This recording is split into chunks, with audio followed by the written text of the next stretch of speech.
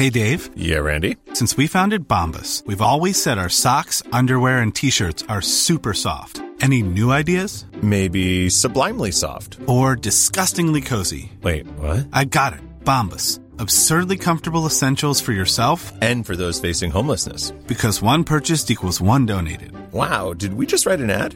Yes. Bombas. Big comfort for everyone. Go to bombas.com/ACAST and use code ACAST for 20% off your first purchase.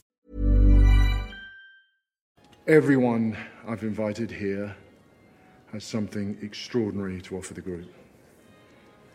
And if Lee invited you, I've no idea what you're doing here. Hello, everyone, and welcome to This Week in Streaming, a Decoding TV podcast. I'm David Chen, and I also use AI to figure out where to inject the drugs. Joining me today, her video essay work has been seen by millions of people. She's also a filmmaker and a previous co-host here on Decoding TV. Welcome back, Jessie Earl, to Decoding TV.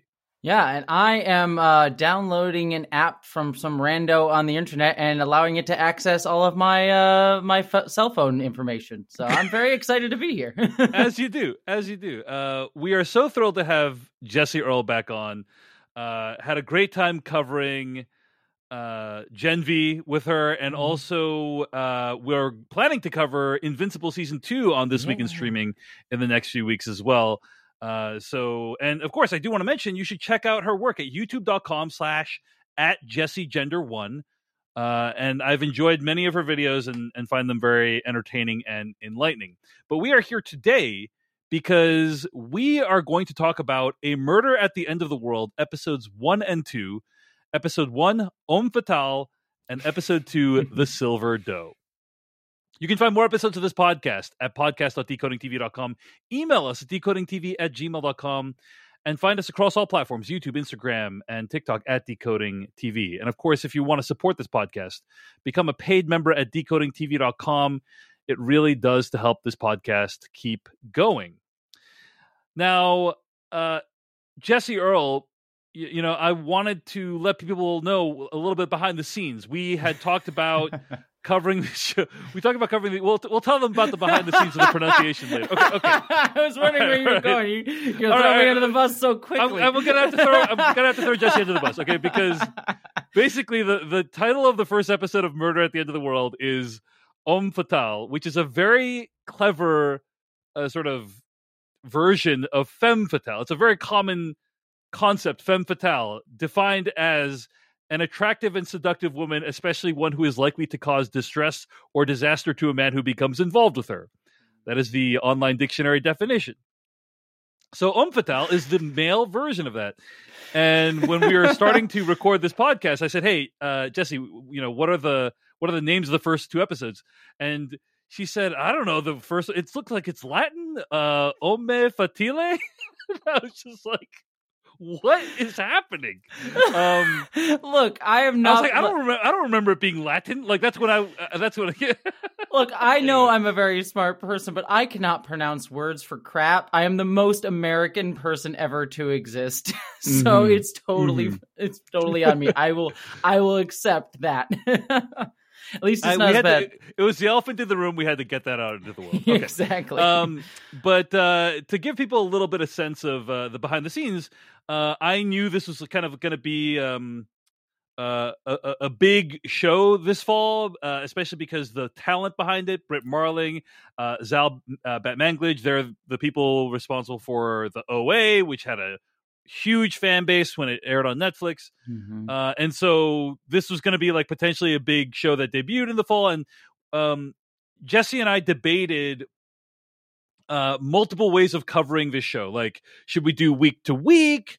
Should we do like batches of episodes? Or should we do what we're ultimately going to do, what we settled on doing, which is cover it as This Week in Streaming. We're going to do the first couple episodes and then do another episode when the finale airs in, I think, 5 or 6 weeks. Yeah. Why are we doing it this way?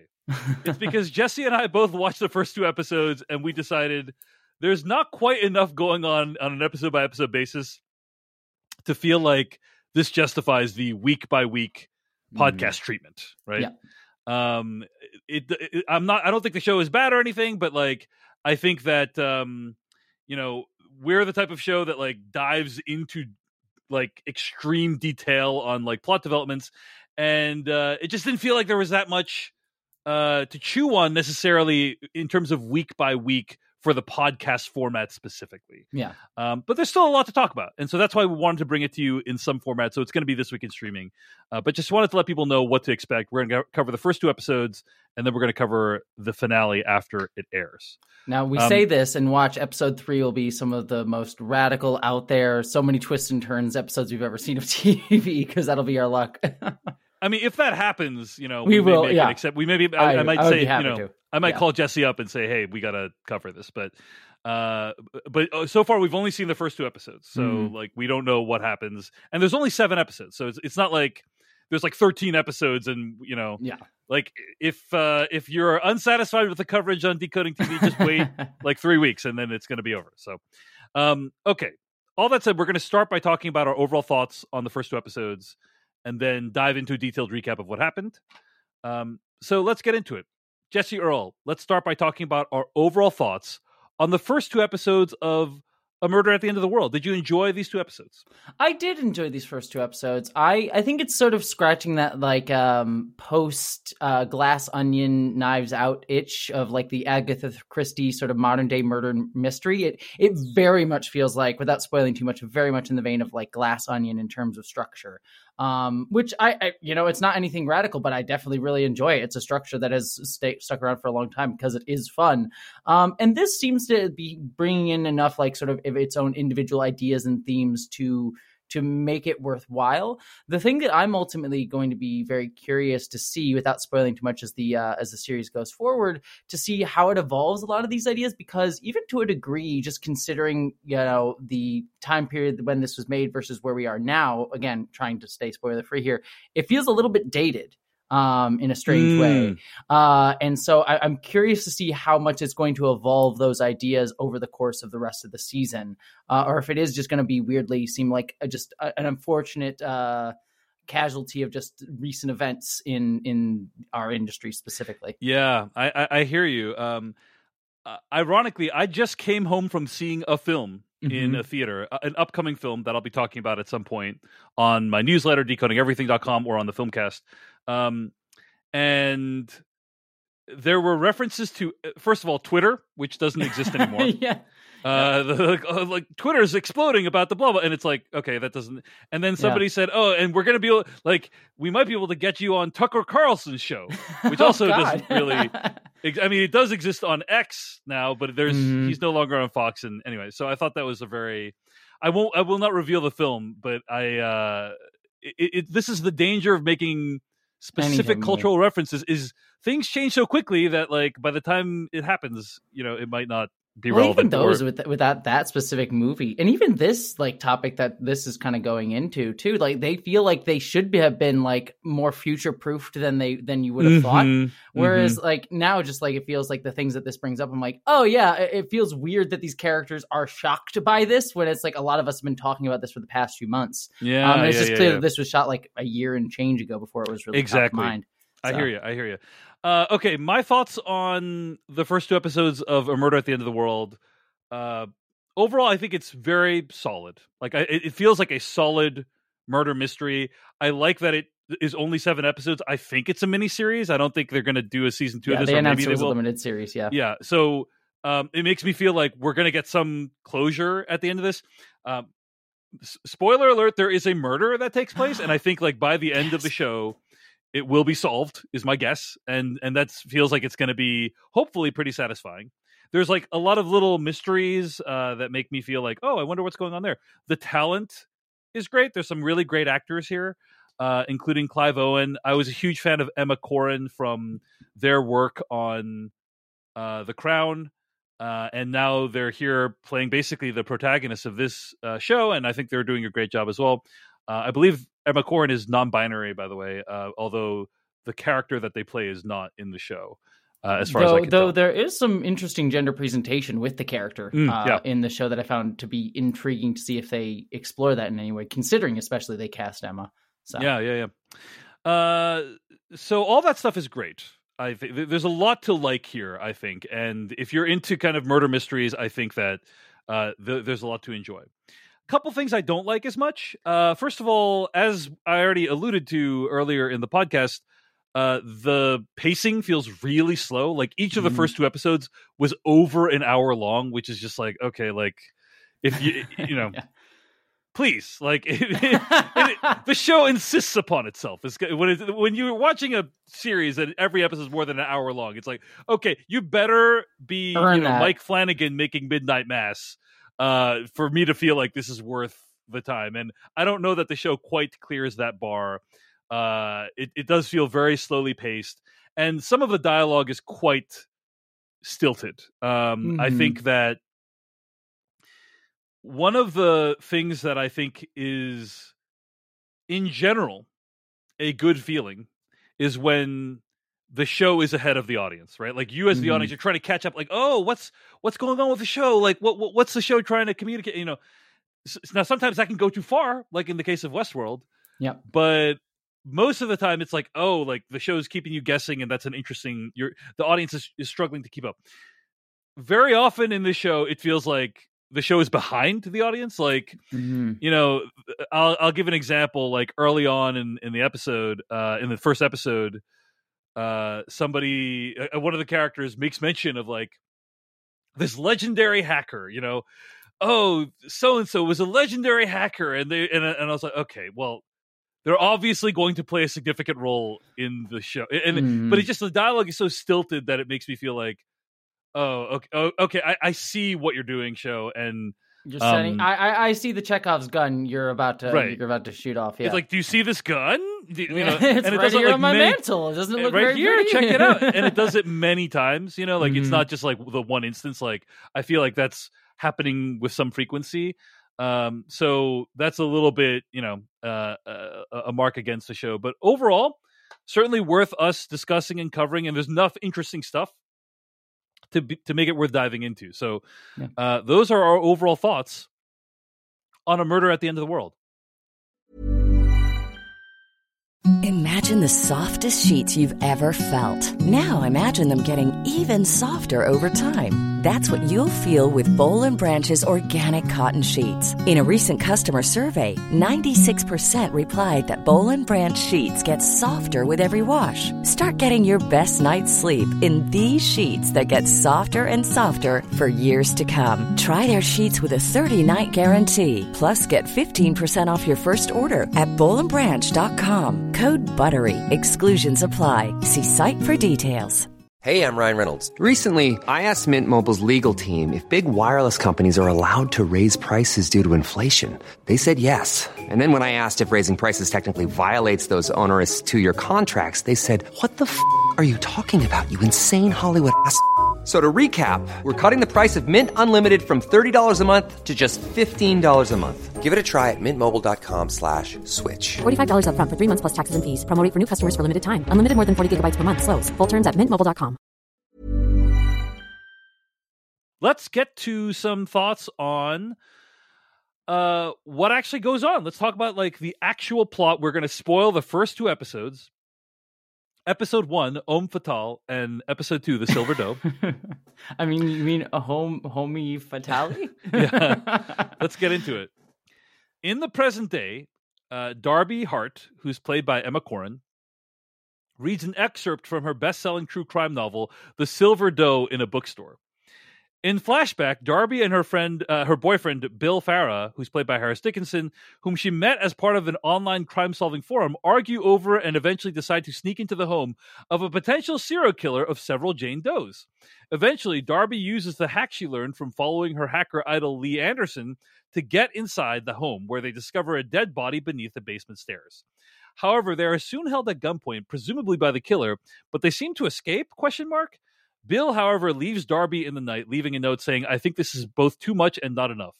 In the present, Darby reveals she and Bill have not spoken in the 6 years since.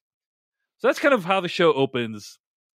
A couple of assorted observations here, Jesse Earl. First of all, wow, was this a really inconsiderately run book event? Yeah, right. They all just sort of like got up and walked away as she was talking. Yeah, well, it didn't feel like Darby found it particularly important to show up either. Yeah, like gets there right as she's about to as she's about to go on stage. Pretty lackadaisical on both sides of the equation is what I would say. But I think right off the bat, it kind of sets me on edge a little bit because I don't know, is this building character in some way, or is it just like they're doing this because it looks cool? Like having a character just stroll into their own book event right at the last minute. It's like, oh, look at what a bad they don't care about the world. They don't care about it. The rules, man. You know, like, and so I'm like, is that what I'm supposed to take away? Because that's a pretty clunky way to make that point. Yeah, and it's also clunky on the other way too, because we learn later on from some characters that her book got like a lot of critical acclaim, but this scene kind of sets it up that no one really cares about her book because people just get up and start walking away, and then they're like drawn in by how powerful her story is, which is an interesting way to do that. It's like, oh, she's like, her story is very interesting, but it like runs against what the show later tells us, which is like she's a well-known best-selling author, which seems like people wouldn't be getting up and walking away at that point. I know, so it's kind of like. Now, look, Jesse, there's a possibility. I actually think there's a possibility that we're going to find out this was all some dream sequence. Yeah, there's some some other here. Shit is going on. Like, that's very possible. In which case, that's going to explain everything that we just saw. But, like, assuming that's not the case, it's weird. And I think the flashback is also weird, too. And I think it's meant to be weird because that's the other thing that makes me feel like this is all some kind of dream, because obviously they uncover this person. The bones are perfectly laid out. And then the person appears upstairs. And then they start saying the names of the dead people. It's very theatrical. And then, cut to the present and everything seems to be, everyone's breathing comfortably. Yep. These are the people that made a show where they stopped the school shooting with the power of dance, is my understanding. So, like, I do love the OA quite a bit. So, yeah, I'm like, there is a chance for it to be very trippy. Right. I don't know if we're meant to take this at face value and David Chen, just find it weird, or if you're supposed to think it's weird. Do you know what I mean? Like, if like the audience is supposed to think it's weird. You know what I'm saying? So, yeah, what do you think of this sequence, Jesse? I think so too, and I mean, here's my theory. If I'm allowed to play with it, it's kind of foretelling what we're going to talk about in a little bit, so I won't go too far into it. But there's this element of like the ChatGPT writing the story and that being missing, and so like missing elements of things and not being as good at telling stories. So perhaps that's also playing into how this story is being told. Which might be a sort of an interesting tie into the theme. So I think that there are, basically long and short of it is, there are themes set up within the show that I think could lay the groundwork for something like that. But it could also just be that it is just weird setups too. It's hard. It's hard because like I'm willing to give them the benefit of the doubt on it though, because they are people who have made something like the OA, which is a wild show just in and of itself. So there is trust enough that they are willing to play with you and your expectations. So Jesse, what happens after the opening sequence? Yes, after the excuse me. After the reading, Darby returns home where she receives a message from billionaire tech philanthropist Andy Ronson, played by Clive Owen, to download a mysterious app. Once installed and given permission to her phone, the app is revealed to be an alternate intelligence, as Andy likes to call it, named Ray, played by Odardo, apologies, I'm probably mispronounced his name, so apologies on me, Odardo Ballerini, who invites Darby to a mysterious retreat. Darby, enticed by the fact that Andy is married to Lee Anderson, played by Britt Marling, accepts, and Darling arrives at a high-tech hotel in Iceland owned by Andy, who reveals that the retreat is to bring together a group to come up with ideas to address the looming climate crisis, including a famous filmmaker, a robotics engineer, a doctor-turned-moon explorer, a Chinese smart city designer, and Bill, Darby's former boyfriend, who seems to have an unspecified history with Lee Anderson.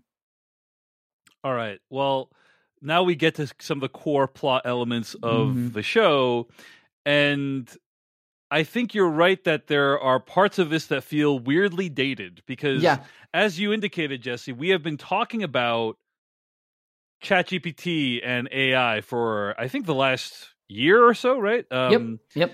And so when it's like, oh, there's an AI and it can speak like a human, I think a lot of us are like, well, what else have you got? You know, like, it's not, doesn't feel like a super revolutionary concept given that we've seen it play out in reality, like in practice in our lives. You know what I mean?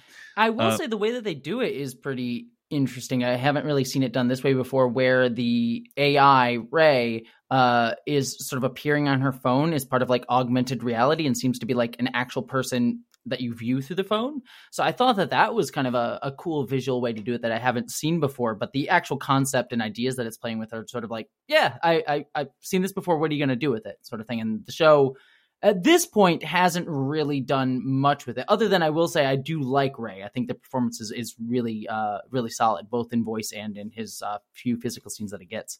Yeah, I agree. And that's the thing is, I think that a lot of the technology feels really well done, like feels really true to life. The idea that Darby would need to download an app onto their phone and give it all this access, give the access. But like, okay, so that actually feels like, oh, that's how that would actually happen in real life. Like I've worked at companies that use like, test flight and beta apps and stuff like that to like communicate with people. But there's just like weird moments. So I'll give an example. Like Darby speaks with her friends about fearing giving this billionaire control of their phone. And then later on, but then, they kind of shrug off the things like, oh, well, whatever. Like, it's just my phone. It's not like, you got everything backed up, right? It's all in the cloud, right? But then like later on, she says, you can't take away my phone. It's half my brain is on there. And that was just a weird thing to say, given that just, 10 minutes ago, somebody was like, oh, if he nukes your phone, who cares? And she seemed to like agree with that. That was a weird, anyway, it's just like, little things like that I'm just kind of like, I wonder if I'm supposed to feel like that's weird. Anyway. Yeah. I will say I do really like the setup here with Clive Owen. Again, very Glass Onion-like to a degree. Right. In particular, the second Glass Onion film, where an eccentric billionaire brings like all these people from different walks of life to their home in the middle of nowhere where a murder occurs, and then and they have to solve detective needs to solve it. Now, in this case, she's not actually a detective. She is she's like a true crime author and a hacker. She's a true crime author, but also has forensic experience because her father worked in that field as well. So, anyway, which is an interesting kind of angle on it. It's like not, you see detectives do it very often, but it's rare to see true crime authors that also have like forensic experience and experience with anatomy and things of that nature. And I also say something too that kind of bringing up in the weirdness of it all too. It's implied, and this kind of goes to the Glass Onion thing as well, where it's implied that she was not, Darby was not invited to the this place by Andy. It was actually invited by Lee Anderson. It's not stated directly, but it's sort of implied that Andy said, and like, I don't know why you're here if you were invited by my wife, but I'm glad to have you here regardless. So there's like an implication that she wasn't invited by Andy. Well, the setup is that there's 9 people that have been invited. Lee Anderson, the Clive Owen character, Andy Ronson, the Clive Owen character, has invited 5 of them. And his wife, Lee Anderson, played by Britt Marling, she's invited 4 of them. And I think it's going to be a long-running season mystery as to who invited who. Invited who, yeah. I think it's clearly a red herring that, like, my guess is that it's pretty clear that Andy Ronson did actually invite Darby, right? Because that would be the surprising thing. Yeah. Because the thing is, she does seem quite outmatched in many ways by a lot of the people that are in this thing, that are invited, including Joan Chen, by the way, who shows up in this show, which is amazing. Yeah. Joan Chen is great. Yeah. 62 years old, by the way. Looks amazing. I look worse than her today, and I'm only in my 30s. So, like, yeah, I can only dream. So, yeah, I think it's actually comical, like how this person went to the moon and this person designed smart cities, and Darby wrote a book. But I think at the end of the day, it's like maybe Andy Ronson invited Darby because he knew that someone would die, or something is going to happen. The weird setup twists that'll probably come in. Yeah. And then they're off to Iceland, which looks incredible. Have you been to Iceland, Jesse? I have not, but every time I weirdly love cold places, which is why I'm living in California right now and I hate it. But yeah, I love Iceland. It always looks gorgeous in film. I have been to Iceland. It has a very special place in my heart. It's one of the most beautiful places I've ever been to on the planet, possibly the most beautiful place. Wow, damn. And I don't know if they actually shot. Like they did. I actually looked up. They shot there and also in New Jersey for a lot of the flashback stuff that we saw. I was going to say the two most common, the two places that you could match with each other, Iceland and New Jersey. They're completely indistinguishable from each other. One of them is a barren wasteland, and the other is Iceland. One of them is a barren wasteland where someone can get murdered and there's no help whatsoever. Anyway, the other, so I thought all the Iceland stuff looked amazing, and it does capture kind of what's special about it, which is you really feel like you're at the end of the world. Like there's no one there for miles around. Interestingly, by the way, what's amazing about Iceland is no matter where you are, there is amazing cell phone coverage on Iceland. So really? You're in the middle of nowhere. It has some of the best cell phone coverage I've ever seen. Like you're in the middle of nowhere. You can see 3 miles in every direction, and there's 0 people, and you have full bars. Basically, that was my experience. All right. Well, good to know that I get better cell phone coverage there than New Jersey. So I guess it is better to kill someone in Jersey than Iceland. Absolutely. So yeah, Darby meets all the people. She sees Britt Marling cleaning up some mess in her room, Lee Anderson's character, and it's like Lee Anderson that she really wants to meet.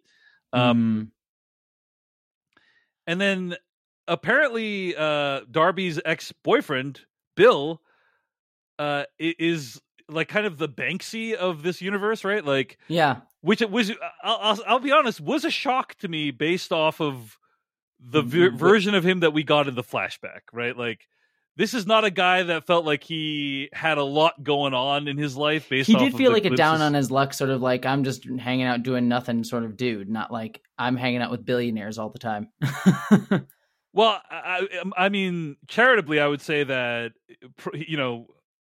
after he broke up with her, that's when his career really took off, right? Is when his experience with her was so inspiring that it created, like, caused him to create this art piece called Artificial Insanity, which he references later. So, yep.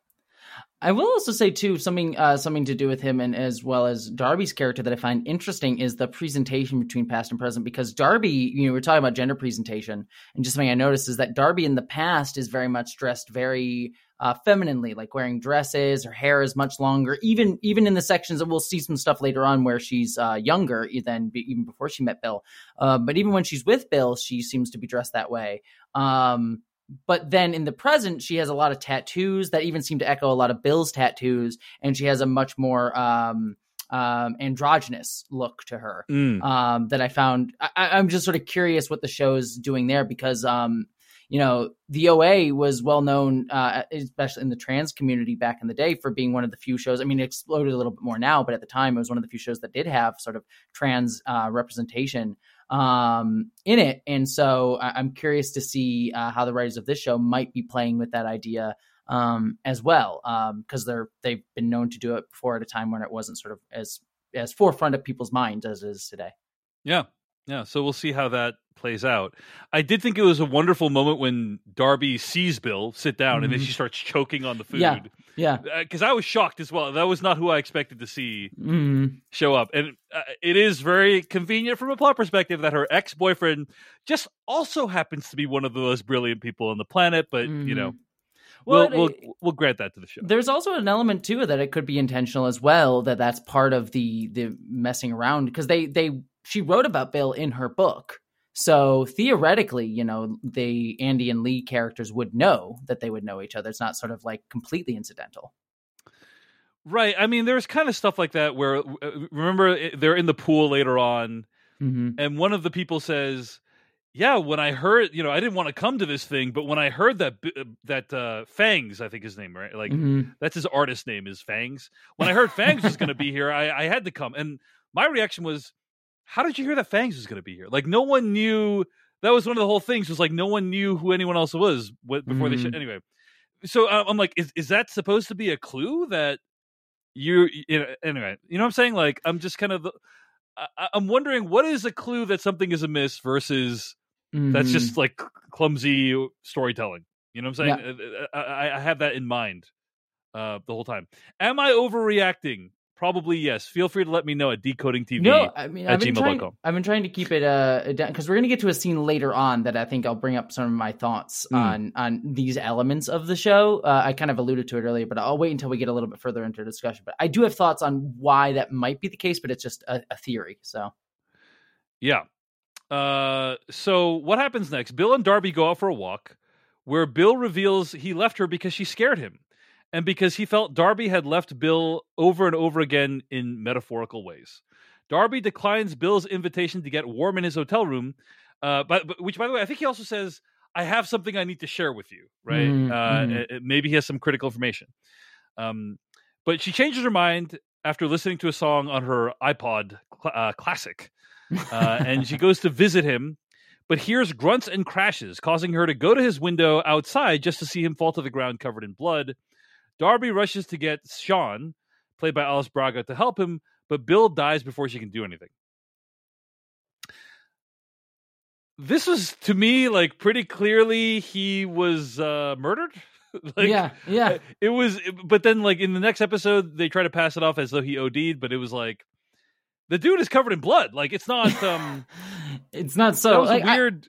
Yeah. It's like he could have fallen and hit something, but it's staged very strangely for that. I did really like the moment though, where she has to like run outside in the high tech building and like go and find this like weird window. It was that element of it was kind of cool and fit the strangeness of the location. But yeah, it was staged very strangely if they meant to kind of play it as like it could go either way sort of thing. That is how a lot of hotels in Iceland are structured. Is like everyone kind of has their own little like lookout, and then and it looks out over this amazing vista. But the only way you can access it is by awkwardly going around. If you can't access from the inside, you have to awkwardly like go around to the outside, and you usually don't even. Sometimes you can't even reach it, because there's other stuff in between. So I did like the verisimilitude there when it came to the hotel structure. But I guess that's it. In terms of episode 1, right? Anything else about episode 1 we want to talk about, or shall we move on?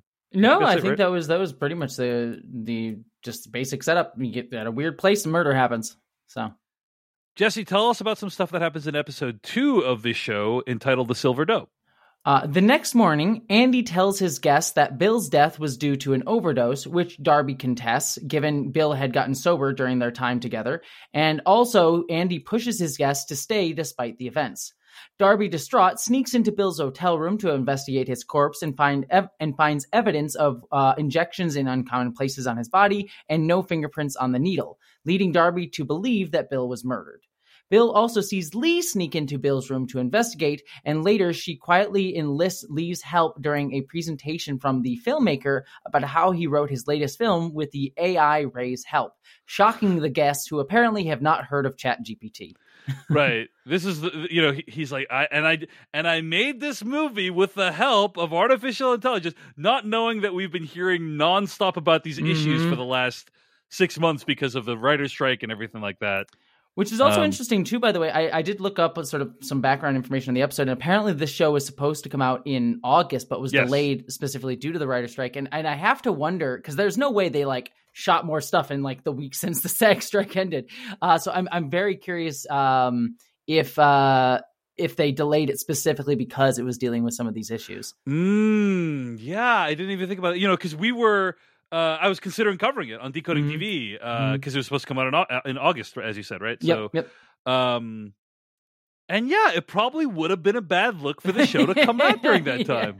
Yeah. Now that you mention it, Jesse, it probably would have looked really terrible if it came out. It's great. Yeah, it's all look at what I did with my film. Yeah, and this goes to my my theory, because this show is sort of like the characters in this scene are extolling the virtues of like, look how cool it is to work with Ray, and isn't it like we could write with they write with Harry Potter and Ernest in the voice of Ernest Hemingway. And by the way, I even went to ChatGPT and asked it the same prompt that the character gives in the episode about like write a Harry Potter chapter in the voice of Ernest Hemingway, and it came up with something very similar. So like this exists right now, and the show plays it as very weird. So that's sort of the dated part of it. But it does go to my idea of like, if there is these sort of like weird inconsistencies in the story that you and I have been pointing out, and I'm curious if the surprise is that this whole show is supposedly being written by Ray. Like, I don't think the show itself is actually written by AI. I don't think they did that. But I think like maybe one of the twists within the universe of the show is that the story we are watching is supposedly being told by AI. And that's why there's these weird inconsistencies, because the story doesn't completely make sense because a human, quote unquote, didn't write it. So. Yeah. Wow. That would be the sort of trippy thing that I think these writers would do, considering I know their work on the OA. Right. That's why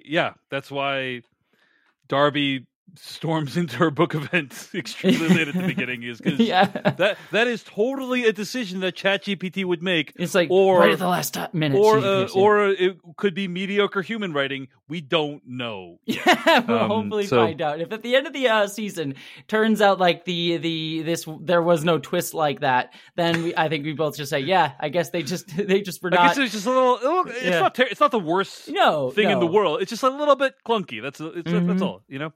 Yeah. Okay. So what else happens? In flashback, we see Darby from a young age working alongside her forensic pathologist father to help investigate dead bodies. Darby quickly becomes enraptured with a Jane Doe found alongside strange earrings, the silver doe from future Darby's book, which prompts her to begin sleuthing on the internet, leading her to encounter Bill. The two bond over their investigation until Darby discovers a major clue that would cause Bill to have to meet her in real life, scaring Darby. Bill romantically hacks into local lamps to send a Morse code message to Darby, wishing her a happy birthday, prompting her nervously but happily to meet him for the first time at a local bar. Back in the present, I meant Darby uses her skills and clues from Lee to hack into the camera outside Bill's room, where she finds video of a person with a mask outside of his room before he died.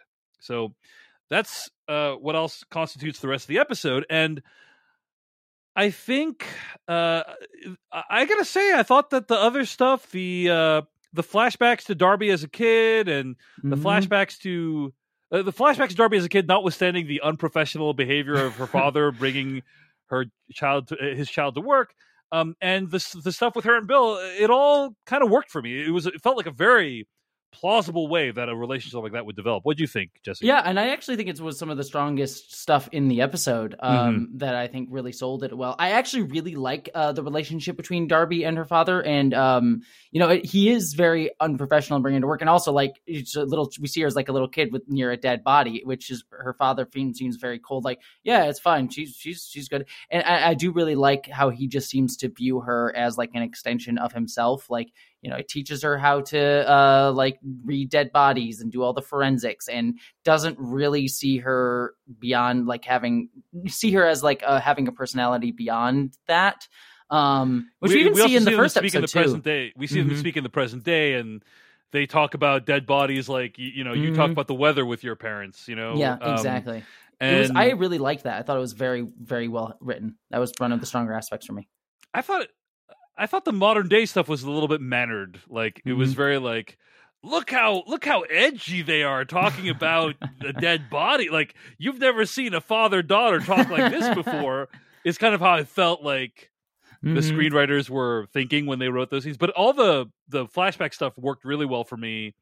And the idea of like meeting someone on the internet, like bonding over true crime, like that strikes me as very, very plausible. So I liked all that stuff. So. I do, and I also really like Darby and Bill's performances off of each other. They because I wrote in the sort of synopsis here, like he romantically sort of does the Morse code thing, which could very much have come off, and it somewhat does to a degree, come off creepily. But I think their performances really sell that romanticism of it, which I really did like. So any other thought, before we get to our concluding thoughts on the episode, Jesse, I think we're pretty much at the end here.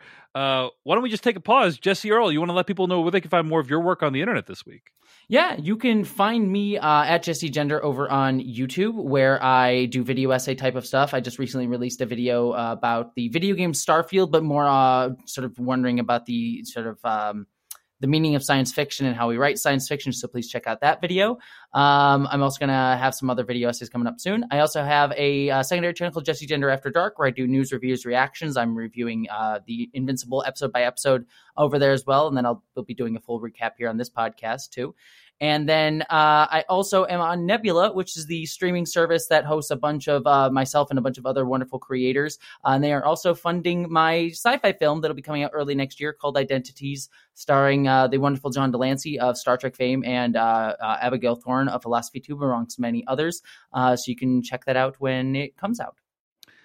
Jesse is very busy, and we're very grateful to have her talents here on Decoding TV. So, and of course, you can find more episodes of this podcast at podcast.decodingtv.com. And if you want to support this podcast, I pay everyone who I work with, video editors, co-hosts, everyone gets paid, and it's only because of people who are paid subscribers at decodingtv.com that I can do that. So if you want to support the show, become a paid member at decodingtv.com. It's greatly appreciated. All right, Jesse, let's wrap things up here.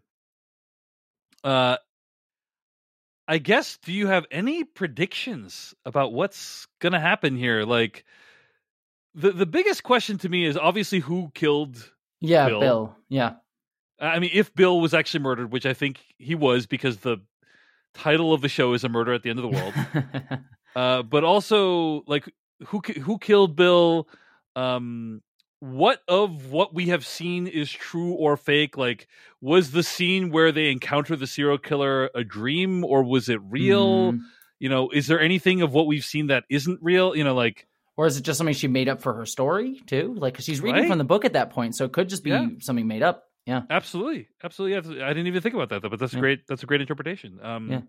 Any predictions as to who might have killed Bill? I think it's still too early to know. That was going to be one of my major criticisms that I was going to put up here at the end, is that by episode 2, we only have 5 more episodes, and there's still time, I think, to do this, but I don't have a firm enough grasp on the other potential suspects, other than perhaps Andy and Lee. They get a decent amount of characterization, but everyone else, we get little snips of them, but I don't know enough about their motivations and who they are to really have a guess at this point. So I'm hopeful that the next few episodes sort of flesh them out in order to give me some of those little hints and clues. Because as of right now, it's kind of hard to make any real guess. I do have I think thematically there's some interesting ideas set up here, like I said, with the AI stuff and the telling of stories, and even the title, The End of the World, which sort of seems to imply maybe there's some time chicanery going on here as well. So, there's enough themes that set up some interesting ideas, but I'm sort of curious what that's going to mean in the actual plot. And there's not enough yet to really hook myself into that. Yeah, I think that all strikes me as right. There's just as I mentioned, when I'm watching the show, there's just all these little weird decisions. Here's another weird decision. Okay. Mm-hmm. There's this really, I have to say, overall, I think the direction on the show is pretty good, pretty solid overall. A lot of the moments are really impactful. The show looks great overall. I think there's a lot of strong direction. And one of those scenes is this scene when they're both in Bill's room. Both Lee and Darby are in Bill's room, and Darby is trying to evade detection. Mm-hmm. And she's about to be discovered when all of a sudden Lee hears a noise and is reminded, oh yeah, I got to be somewhere. But then literally the scene afterwards, Darby reveals that she was in the room with Lee at the same time. So it's what was the point of her hiding? Why couldn't they have had the conversation? Had the conversation in the room. Yeah. Right.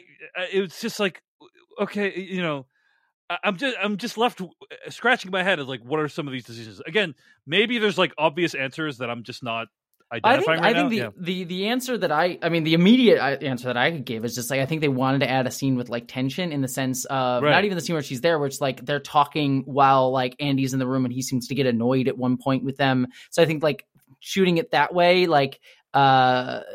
gives there a little bit more like attention to the scene, but it doesn't make sense in terms of like the larger scope of the episode, where it's like you could have just had them have the conversation in that room and then go forward. So yeah, Right. it's weird. Yeah. Yeah, and it was a well done scene of tension. You know, like that's true. Like but then it's like, okay, well, what was the point of that? You know, anyway. Yeah. So there's just like moments like that where I'm like, what's going on here? What is it? You know. Anyway, otherwise, I do think the show tackles a lot of things that are really relevant in our society. AI, billionaires who think they can solve the world's problems. Yep. Another huge issue that we face. And I'm curious where it's going to come out on all of that, you know? Yeah. Lots to figure out about where the show lands on those things. So anyway. Yeah. Show has me intrigued, but it really depends on how they land it. It hasn't hooked me up, but I'm intrigued by a lot of it. Yeah. I would agree with that. All right. Jesse, any thoughts or any other thoughts? Should we wrap it up there? No, that all sounds great to me. I'm looking forward to talking about this when it's all wraps up. All right, yeah, we'll be back in a few weeks with our conclusion of what we thought about the murder at the end of the world. And in the meantime, I anticipate Jesse will make at least one or two more stops here on Decoding TV before we get to that point. So stay tuned for that. Jesse Earl, thank you so much for chatting with us here on Decoding TV. Thank you for having me. Mom deserves the best, and there's no better place to shop for Mother's Day than Whole Foods Market. They're your destination for unbeatable savings, from premium gifts to show-stopping flowers and irresistible desserts. Start by saving 33% with Prime on all body care and candles. Then get a 15-stem bunch of tulips for just $9.99 each with Prime. Round out Mom's menu with festive rosé, irresistible berry chantilly cake, and more special treats. Come celebrate Mother's Day at Whole Foods Market.